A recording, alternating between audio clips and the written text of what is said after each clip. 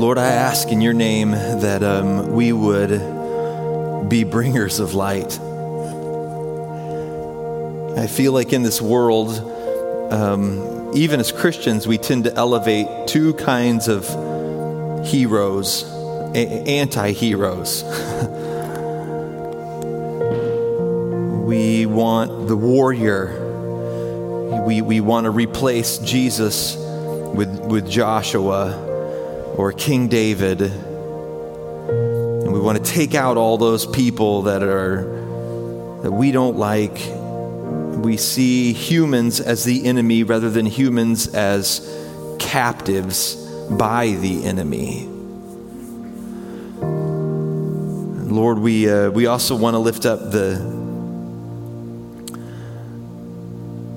pseudo anti-hero that just points out everything that's wrong in the world, the bloggers and the podcasters, and this is wrong and that's wrong and these people are bad and everything's awful. And Lord, I pray that you would raise up an army of people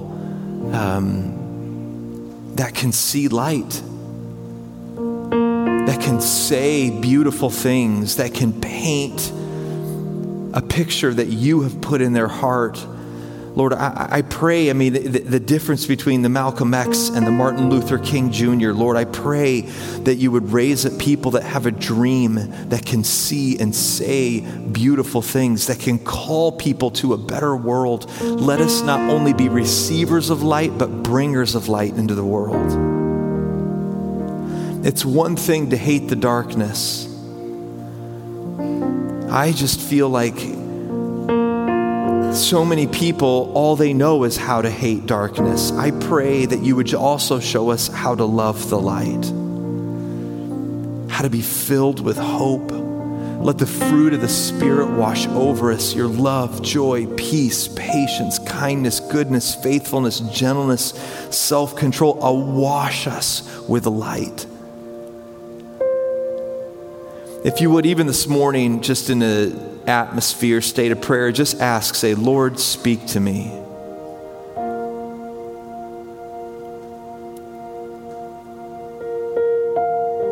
I love you, Jesus. Pray for the people next to you. Ask that God would speak to them.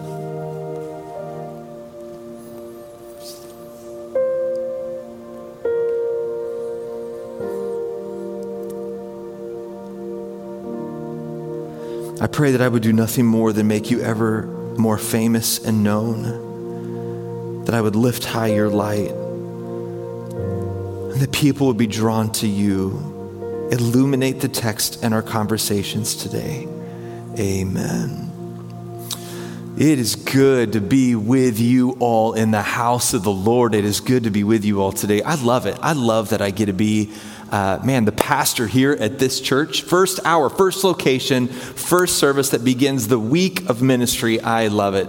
And even a couple of days ago, Josh and I and Kathy and a few others were here doing a funeral and meeting with wonderful, wonderful people. And it's so good to see some of our family members when they finish so well. And I just want you to know, I look across this congregation, and so many of you have gotten to know, I am so proud of you. And God is moving in such amazing ways, and I could not be filled with more gratitude for the fact that I literally just get a pastor here and be with you and celebrate your lives. And then, like even this last week, just reminded again, all the way to the very end, getting to celebrate the lives of such amazing people at such a great church. And so thank you for that. I'm excited to get into today. Today is the last. We take a little break every year, and we work our way through our process of connecting people into the church. And so we call it our growth track. And it's just a way to kind of hit pause in all of the series that we present and take a few weeks, and today's the last week of it, and just go, hey, this is how you get connected in the church. This is what it means to be a part of our family. And so today we're going to continue that journey and actually kind of finalize it here this morning. And so I'm excited to do that. It's always fun for me to get to preach through the growth track. I said this in kind of the lens, so every year I kind of take a look at the growth track, and there's like different nuances to it, kind of like a prism, and you can shine a light on the prism and it creates the rainbow, and you can kind of pick these different ways of looking at the growth track as an engine and see the beautiful uniqueness in each of them. And so this year we've kind of taken the lens or the light, the prism light of relationships. And so what we've been saying every week is this. I've been saying it every week. I believe in a world without loneliness. I believe in a world without loneliness. I believe that God created us and crafted us for communities. We are created from the Trinitarian family to participate in families. You were literally made like a puzzle to be a part of a greater whole. You are made to be in community. You are made to be in community. The problem with this idea, I believe in a world without loneliness, is that our world is filled with, we are filled with loneliness. In fact, I even wonder at times, we were praying earlier this morning with some of the staff, the worship team, and it's like, I believe that like if you could kind of boil spiritual warfare down to like its most simple thing, it would be this. God loves harmony in all of its ways, right? So like even all the way down to like a cellular level. I mean, God loves harmony. He likes the body working as it should. It should produce life. And what is cancer? It's like a disharmony in the body. All these sicknesses, disharmony, things are out of rhythm. And then you take that disharmony, the enemy's always trying to create disharmony, fall, and the disharmony then hits like families and the disharmony there. And God's always fighting for harmony. And then it can go to like even societies and the disharmony, and God is fighting for harmony. You think of like everything from racial reconciliation to the fallout you had with your spouse or sister-in-law or brother-in-law or coworker. I mean, spiritual warfare at its basic level, as best as I can tell, is over God wanting there to be harmony all the way down to a cellular level, all the way as broad and big as like hurricanes and the dissonance in culture as a whole. I mean, God wants harmony, the enemy wants disharmony. As far as I can tell, that's like spiritual warfare at its most basic level. And so the enemy is always working to create loneliness, things that don't get along well. You're isolated, you're broken apart, it isn't working. The enemy's always, in his millions of complex ways, he's trying to create dissonance where God is trying to build harmony. And so as a church, it's really important for me, especially as I think through the growth track, getting people connected into the church, that we don't want to be a church that's only about ideas. We don't want to be a church that's only about ideas. We want to be a church that's about relationships with God and relationships with each other. We want to plant ministries, send missionaries, have different campuses, launch ministries downtown on Thursday nights, or participate with other churches, or plant churches across town, or send missionaries overseas, because we're trying to help the world find glorious harmony with God and each other. We are fighting the dissonance. We are fighting the dissonance. We don't want to be a church that's only about ideas. We want to be a church that's about relationships with God and relationships with each other, healthy ones. In our church system, the journey from Christian ideas into Christian community, that journey from Christian ideas where somebody's like, oh man, I have a new idea. God's like illuminated the mind, and you're going, whoa, maybe this whole God thing is real. Maybe I need to explore it, or maybe I need to rededicate my life. Maybe I need to take it more serious. But the journey from merely an idea into Christian community, that process we call the growth track. And that's why we pause every year and talk about getting connected into our system, into our church, into the church, not just our church, but the church. The steps that we have, we call them The steps that we have, we call them encounter, discover, connect, and then the last one is live sent. So we've been going over these every week. So encountering God and Christian community, discovering your purpose and how God uniquely made you, and then connecting within the body of believers. Remember, you're supposed to talk about your faith with other believers. It's literally commanded in Scripture. And then the last part of this is living sent. We want our people that are part of our ministry to know their purpose and then to be living it. Listen, we want you to walk on this planet with divine, glorious purpose. I want that for you. Deeply, I want that for you. Like even as a dad, I was sitting with my kids the other day, my older kids, and it was after dinner. We were hanging around just talking. We do big dinners together, our giant family around our dinner table. And the little ones had finished and they were off playing. And the older kids and I were talking. And I'm just sitting there thinking, I want my children so bad to have purpose in this life. But you guys, not just right, I want you. I want you to have purpose in this life. And so living sent, what does it mean to kind of discover that spiritual purpose, the whole journey, encounter, discover, connect, and then live sent? The living sent is you living out your spiritual purpose. So we have attached staff members, as if you've been a part of the services the last few weeks, you know this, to each of these segments. And we have staff members that give a lot of time and energy into helping develop people in our greater movement in these areas. And in this part of it, we have a staff member named AJ Wilk. So invite AJ up. Come on up, AJ. We probably ought to, can you grab the chairs? Can you carry the microphone and the chairs? I have a feeling you and I might talk longer than the other interviews, just saying. And so it might be good for us to look at you. Man, you got like your notes and the microphone and the chair. We just put you to work in this first hour. Hopefully these chairs are balanced okay on the stage. Okay, so AJ. What's your name and what do you do here? Even though I literally just shared what your name is and what do you do here? Yeah, so my name's AJ, for the third time this morning. I'm the mobilization pastor here, mobilization and young adult pastor here at Trinity. And that's a term I often have to define to people. Like I tell my family members or friends back home, hey, I'm a mobilization pastor. And they're like, what in the heck is that? Yeah. And in essence, what mobilization means is that we want to equip, empower, there go the notes. We want to equip, empower, and encourage you all to live out your faith in day-to-day life. Yeah. Mike and I and the rest of our team, we can't be in the businesses, the hospitals, the classrooms, the homes that you all are in. And so we actually believe in equipping our people, you all as the church, as it says, even in Scripture, we equip the saints for the works of service. You all are the saints. You can tell your neighbor they're a saint. And as the saints, we want people to reflect Jesus in every area of life. Yeah. And so it's just working through that idea of mobilizing, activating, empowering you all to be the hands and feet of Jesus. And there is a bit of a church history piece to this that's important.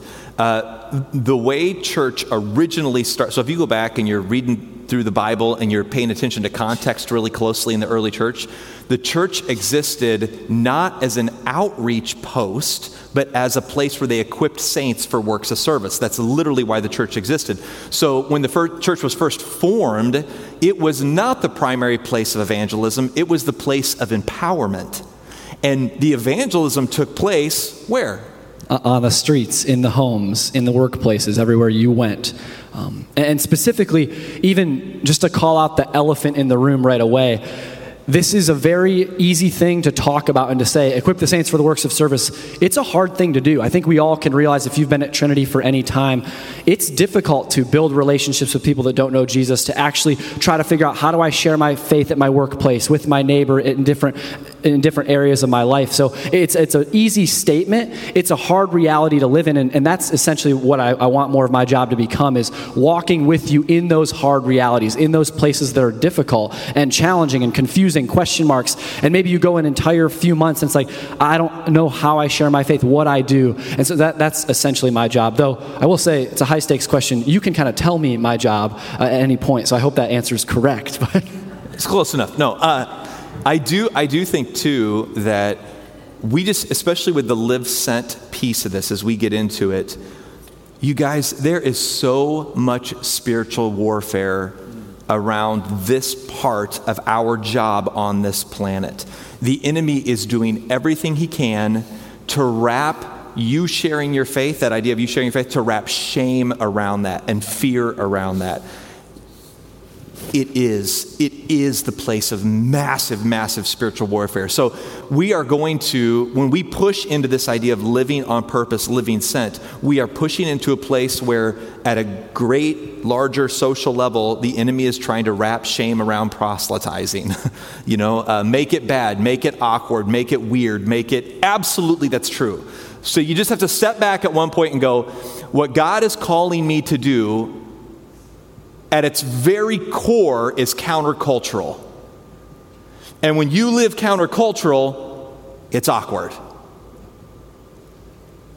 It just is. It's awkward. Like to say it really bluntly, there are parts of following Jesus that are going to look really different than the world, and they're going to be awkward. And this is one of them. Living sent is one of those things that's just countercultural on a lot of fronts. Okay, so next question I have for you. Why do you personally, so I know this is a passion of yours, why do you personally care so much about this part of the work of the church and empowering people in it? I first go to Scripture for that. And just all throughout Scripture, we see Jesus' passion and his heart for this kind of life lived. And even I have my notes down here. 1 John 4:19, the passage says, we love because he first loved us. So God loves you just as much as he loves the person that he's calling you to share his love with. And so if God loves them, I'm just wanting more of God's heart. I'm wanting more of his heart, his love, his care for people. Some of the ways that I think about it is, as I close my eyes and think about my week ahead, at the end of every service we say, you are sent. As I close my eyes and I think of the week ahead I'm sent to, every person that I interact with, every person at my workplace, every person in my home, every person in my neighborhood, they are dearly loved. Yeah. That they are the beloved of God. And inviting them into that relationship is the most important thing we can do. I think of even in Luke chapter 15, the three parables, the parable of the lost coin, the lost sheep, and then the prodigal son. There are three different ways they got lost. The lost coin was kind of misplaced, or maybe you could say they were hurt, and so they're far away from God. The sheep maybe accidentally wandered away from their faith, wandered away from the love of God, and then the prodigal son made an intentional decision, said, I'm actually turning from God, I'm walking away. And God's heart posture in all of those is I'm sprinting towards that son. Yeah. I'm coming after him. I'm searching always, urgently for that coin, and I'm leaving the 99 to find the sheep. And I just feel like that's the heart posture. That's why I'm so passionate about living sent, is because it's participating in God and loving his people. Yeah, I had to, if I'm being totally transparent, I had to pray for care. Yes. I remember being, and I don't know if you all are this way, I remember you can be annoyed with people that don't have your values. I don't know if you've ever felt that way. So where you see wherever you're at, whatever they're doing, everything from money to relationships to you watch them, maybe even your own children, how they're doing life, and you're annoyed with their values, like how they do it. And I remember I was studying philosophy in my undergrad. I was driving down the road. It was late one night, and there was in the little town we were in where I was studying, there was a parking lot where a bunch of high school kids would hang out and blast their music really late in the evening, and I would drive, and it would always annoy me because they're peeling out, all just, it was annoying. It was ironically, it was where I was a few years before, but as a college student, it was annoying. And I remember driving by, and there were a bunch of kids out there goofing off in the parking lot, and music was blaring. It was late at night, and I was super annoyed. I was driving by, and I felt like the Lord asked me to pray, Mike, pray that you would care for them, not just be annoyed with them. And so I would drive by, and I just started praying, Lord, Give me a passion. Help me care about the state of these teenagers that are making all this noise and being annoying. Help me care for them rather than just be annoyed with them. And I would pray that over and over and over again. And I kid you not, there was one day I drove by there, and I looked in that parking lot, and I began to tear up, and I just started thinking about, I wonder where their homes are like. I wonder what these decisions they're making. I mean, some of these people are going to make decisions that are going to affect them for the rest of their life. Who is going to make a difference? And it was from that moment that the Lord opened the door, and I became a youth pastor for more than a decade. And I ended up giving a ton of my time into doing ministry for the kids, because you have to pray to care. Absolutely. I think getting God's heart, it's not something you just conjure up or I got to get better at this. I got to muscle it up. I got to try harder. It's actually encountering God. I mean, the growth track is the growth track for a reason. We encounter God. We discover who we are. We connect with each other to live sent. We can't just go live sent out of our own strength. One thing, Mike, with the generation, maybe that we get annoyed by a lot, Gen Z, there's some statistics. I'm Gen Z, so I know how annoying we can be sometimes. The statistics of Gen Z are this. Less than 30% of Gen Z attends church even one time a month. That's almost less than half of the previous generation in America. They say that 2/3, almost 70% of young adults between 18 and 25, they will leave the church for an extended time of at least 6 months. And out of that 70%, almost a majority of them, almost 50%, never come back. Yeah. And so you ask, why am I passionate about this? My other role at Trinity is I'm a young adult pastor. I work with those kind of 18 to 30-ish year olds, and my heart breaks for the fact that people are leaving the faith. They're leaving Christianity. They're leaving the place where they're going to find the most identity, the most wholeness, the most security, the fullness of life. And that's not a statistic to scare us or to shame us or to get us even beat down.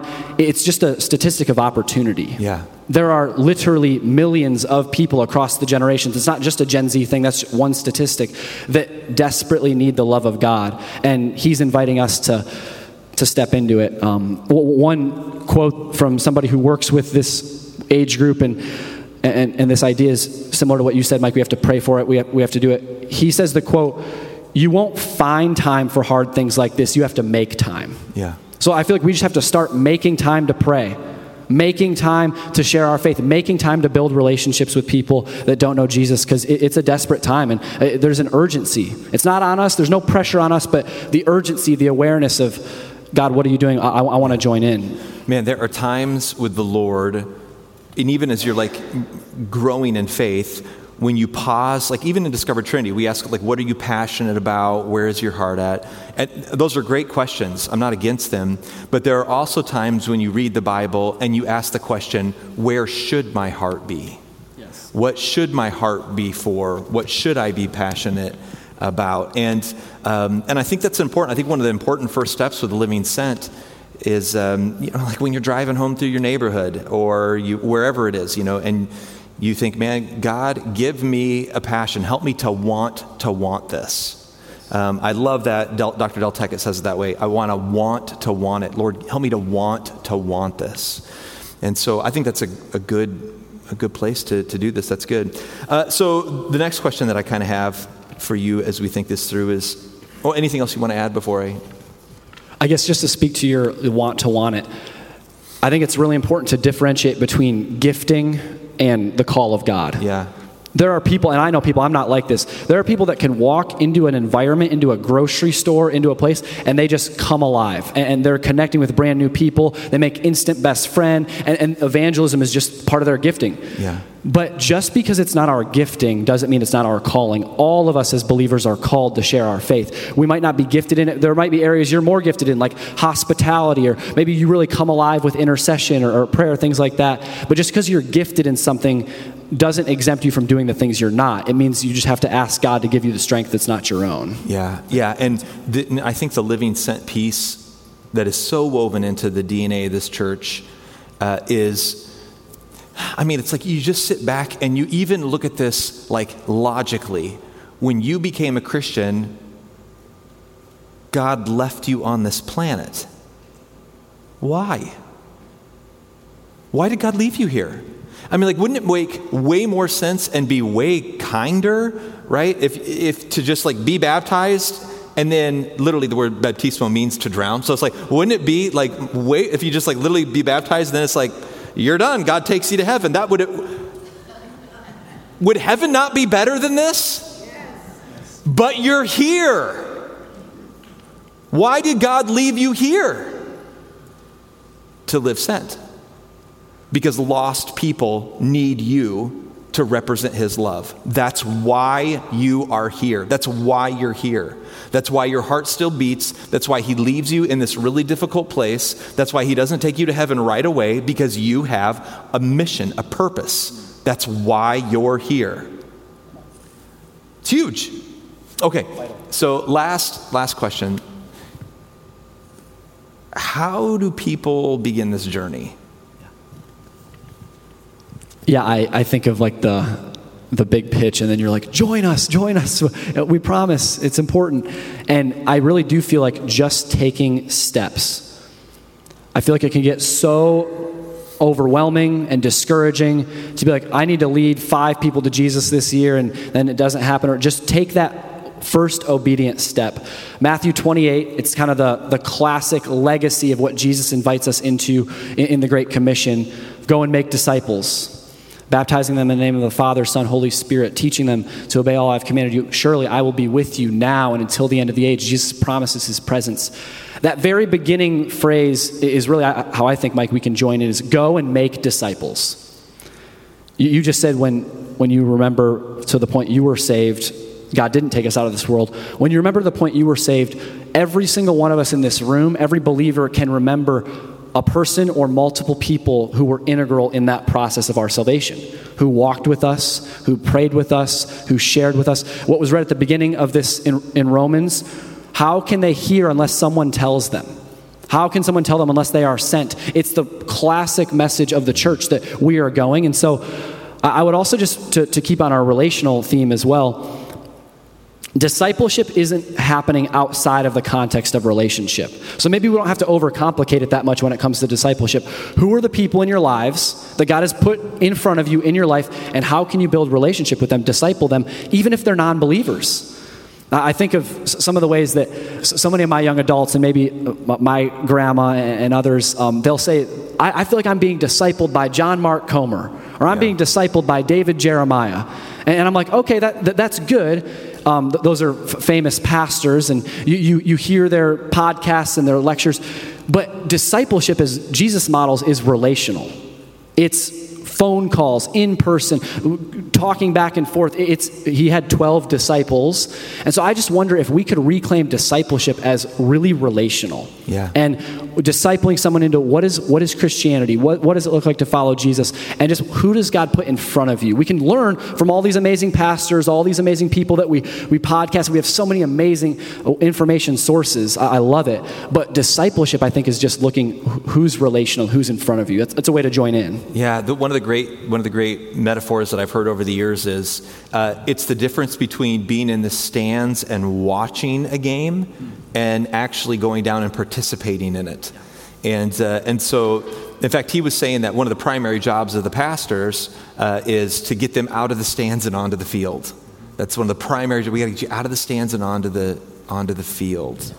Okay, and it can look. There are so many different ways that this can take form. You know, I mean, it could be an intentional grandma and grandpa. I mean, this is our first service, our early service. You know, so it could be an intentional grandma and grandpa that's like, you know what I'm going to do? I'm going to have, if you got grandbabies close by, once a week, they're going to come over and I'm going to share, what the Lord has done in my heart, or read the Jesus Storybook Bible with my grandkids, very simple, intentional steps. Then the other thing I feel like I had to add before, we're almost out of time already, but that's so important is the enemy wants you to marry faithfulness with efficacy. So if you share your faith and it's not received well, you're bad at sharing your faith. Hang on a second. Your commitment to be faithful to share what God is doing in your heart and their battle over what they do with it are two different things. So good. So you are called to live the gospel out and share your faith and talk about what you believe. And absolutely, they are not all going to respond in an ideal way. And so your faithfulness to God won't always produce the efficacy, the effectiveness that you wish it would. It doesn't mean that you're disobedient. Yes. Do you hear what I'm saying? And so faithfulness and efficacy are two different things. Their response to it, you being faithful and them responding to it, are two different things. Yeah, I completely agree with that, Mike. The idea or the phrase, obedience is success. The results are on God. Salvation is the Holy Spirit's job, not my job. Thank God for that. Obedience is success. And I just want to finish, Mike, with celebrating some obedience, celebrating some faithfulness of our people. And I kept these anonymous specifically because I think they're for everyone. Everyone can step into this, and it's the Holy Spirit's work anyway. But there are just a few things, speaking of obedience, I wanted to share. Our church right now, there are people in our church who are adopting, fostering, and providing respite care for people that don't have a home. They're literally giving their home to children. I think that's a wonderful way to not only share the gospel, but to share your life with people.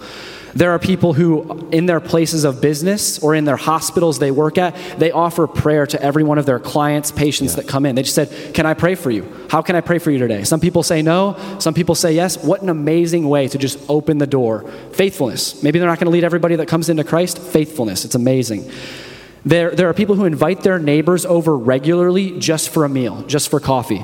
They just have an open table where it's like, hey, do you want to come over? Do you want to enjoy a meal? Building relationship. You said this earlier, Mike. I had it on my notes. Pretty awesome. Grandparents. I've heard from many grandparents and parents that read the Bible with their grandkids, and they take them out to lunch. They pay for their lunch, and they're just like, I want to hear your heart. I want to get to know you more. They're investing in the next generation. It's so, so wonderful. And then lastly, just another example. Someone started a Bible study and invited people, and just this last year, they, in their own living room, led someone to the Lord. Yeah. Just in their own living room, they started a Bible study, invited someone, and they gave their life to Christ. You guys are doing this. We are doing this. We are being the church. And I just want that to throw fuel on the fire that more is possible. We just got to give our obedience to God, and the city of Indianapolis can be changed forever by simple steps of obedience. Yeah, go. No, you're good. I'm going to invite Josh up, and then I'm going to close out with you here in just a second. But I do, again, I want to circle back around to that idea that this is one of the steps where there is massive amount of spiritual warfare over it. You better believe the enemy is going to do everything that he can to make you feel like a failure when you try this. He will.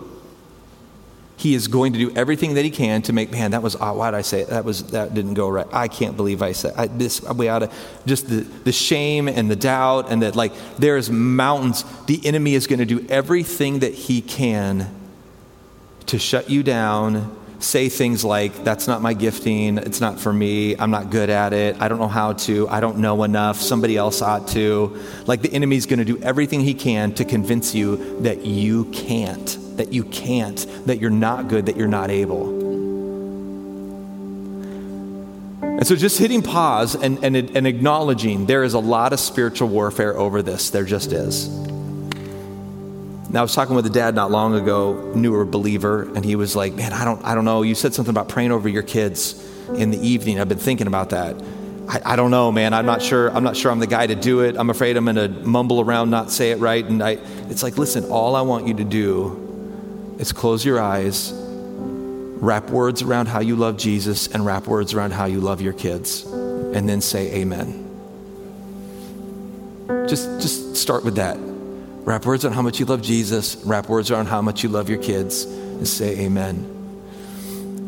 And then you can add how much Jesus loves your kids. And you can add like just start. And I would say too, we pay AJ to help you uniquely figure out a way to do this. So if you're going, I would love to live sent, but I don't know what that looks like in my context. I'm a salesman, working in medicine, doing whatever. I don't know how to live sent in my context. Or maybe you're going, I wouldn't mind just taking it up a notch as a school teacher or as a whatever it is that you do. Here's my challenge. You don't have to figure it out alone. fill it on your Next Steps card. Reach out to the church and go, I'd love to go get a cup of coffee with AJ and just share what my job is. Share, I'm retired, I don't know, wherever you're at in life. And brainstorm ways to do it with AJ. That's all I challenge you to do. That's the first step. Just sit down and have a conversation about it. What can I do? Give me a reason to pay him. Please.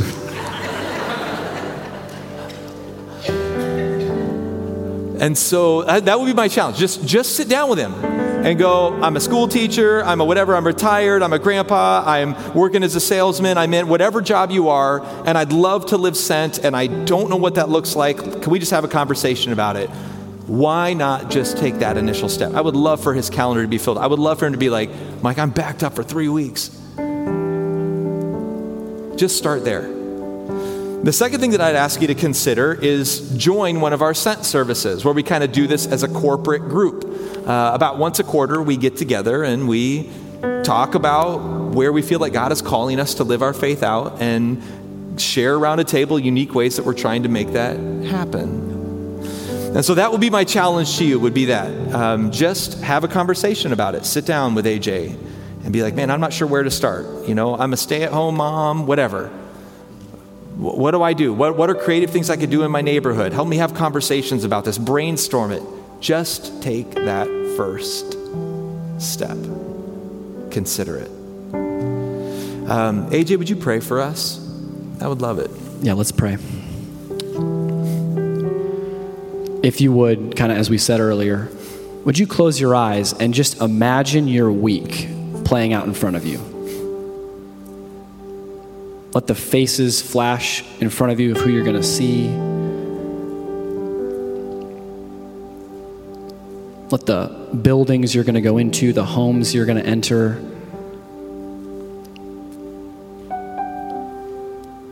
And as we sang earlier, we really do just want to speak Jesus over those places and those people.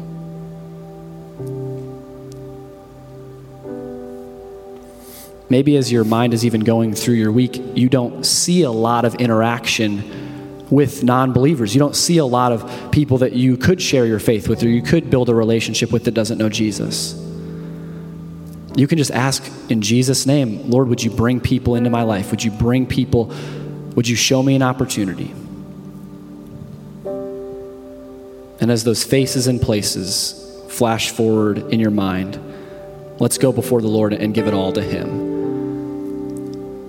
Jesus, we love you. We are so for you, and we love because you first loved us. We are only sharing your gospel because you send us. We only know your gospel because you came after us first. Thank you for that. Thank you for the reality that we are the beloved. We are sons and daughters of the Most High God, secure, and in you we can have fullness of life. Would you create in us not a pressure, but an urgency, an awareness of how we can share this with the city we live in, the people we come into contact with, because we are desperate for you, God. The culture is shifting. Things are happening all around us, and we need the gospel to remain strong. We need the gospel to be advanced, and you have chosen us as your church to be the way that moves forward. So Holy Spirit, we say yes.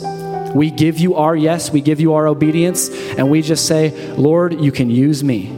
My life is yours, not mine. Even under your breath, church, just as a congregation together, we can just say yes together. We say yes to God. Just say yes, yes, yes, God. We say yes to you. However you lead us, however you guide us, we want to be sent by you. We love you. Help us to love those that need you. It's in Jesus' name we pray. And all God's people said, amen.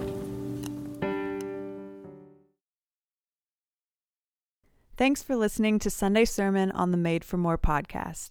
If you are not connected in a church community, we would love to connect with you. Send us a message on social media or fill out a digital Next Steps card at encountertrinity.com/nextsteps.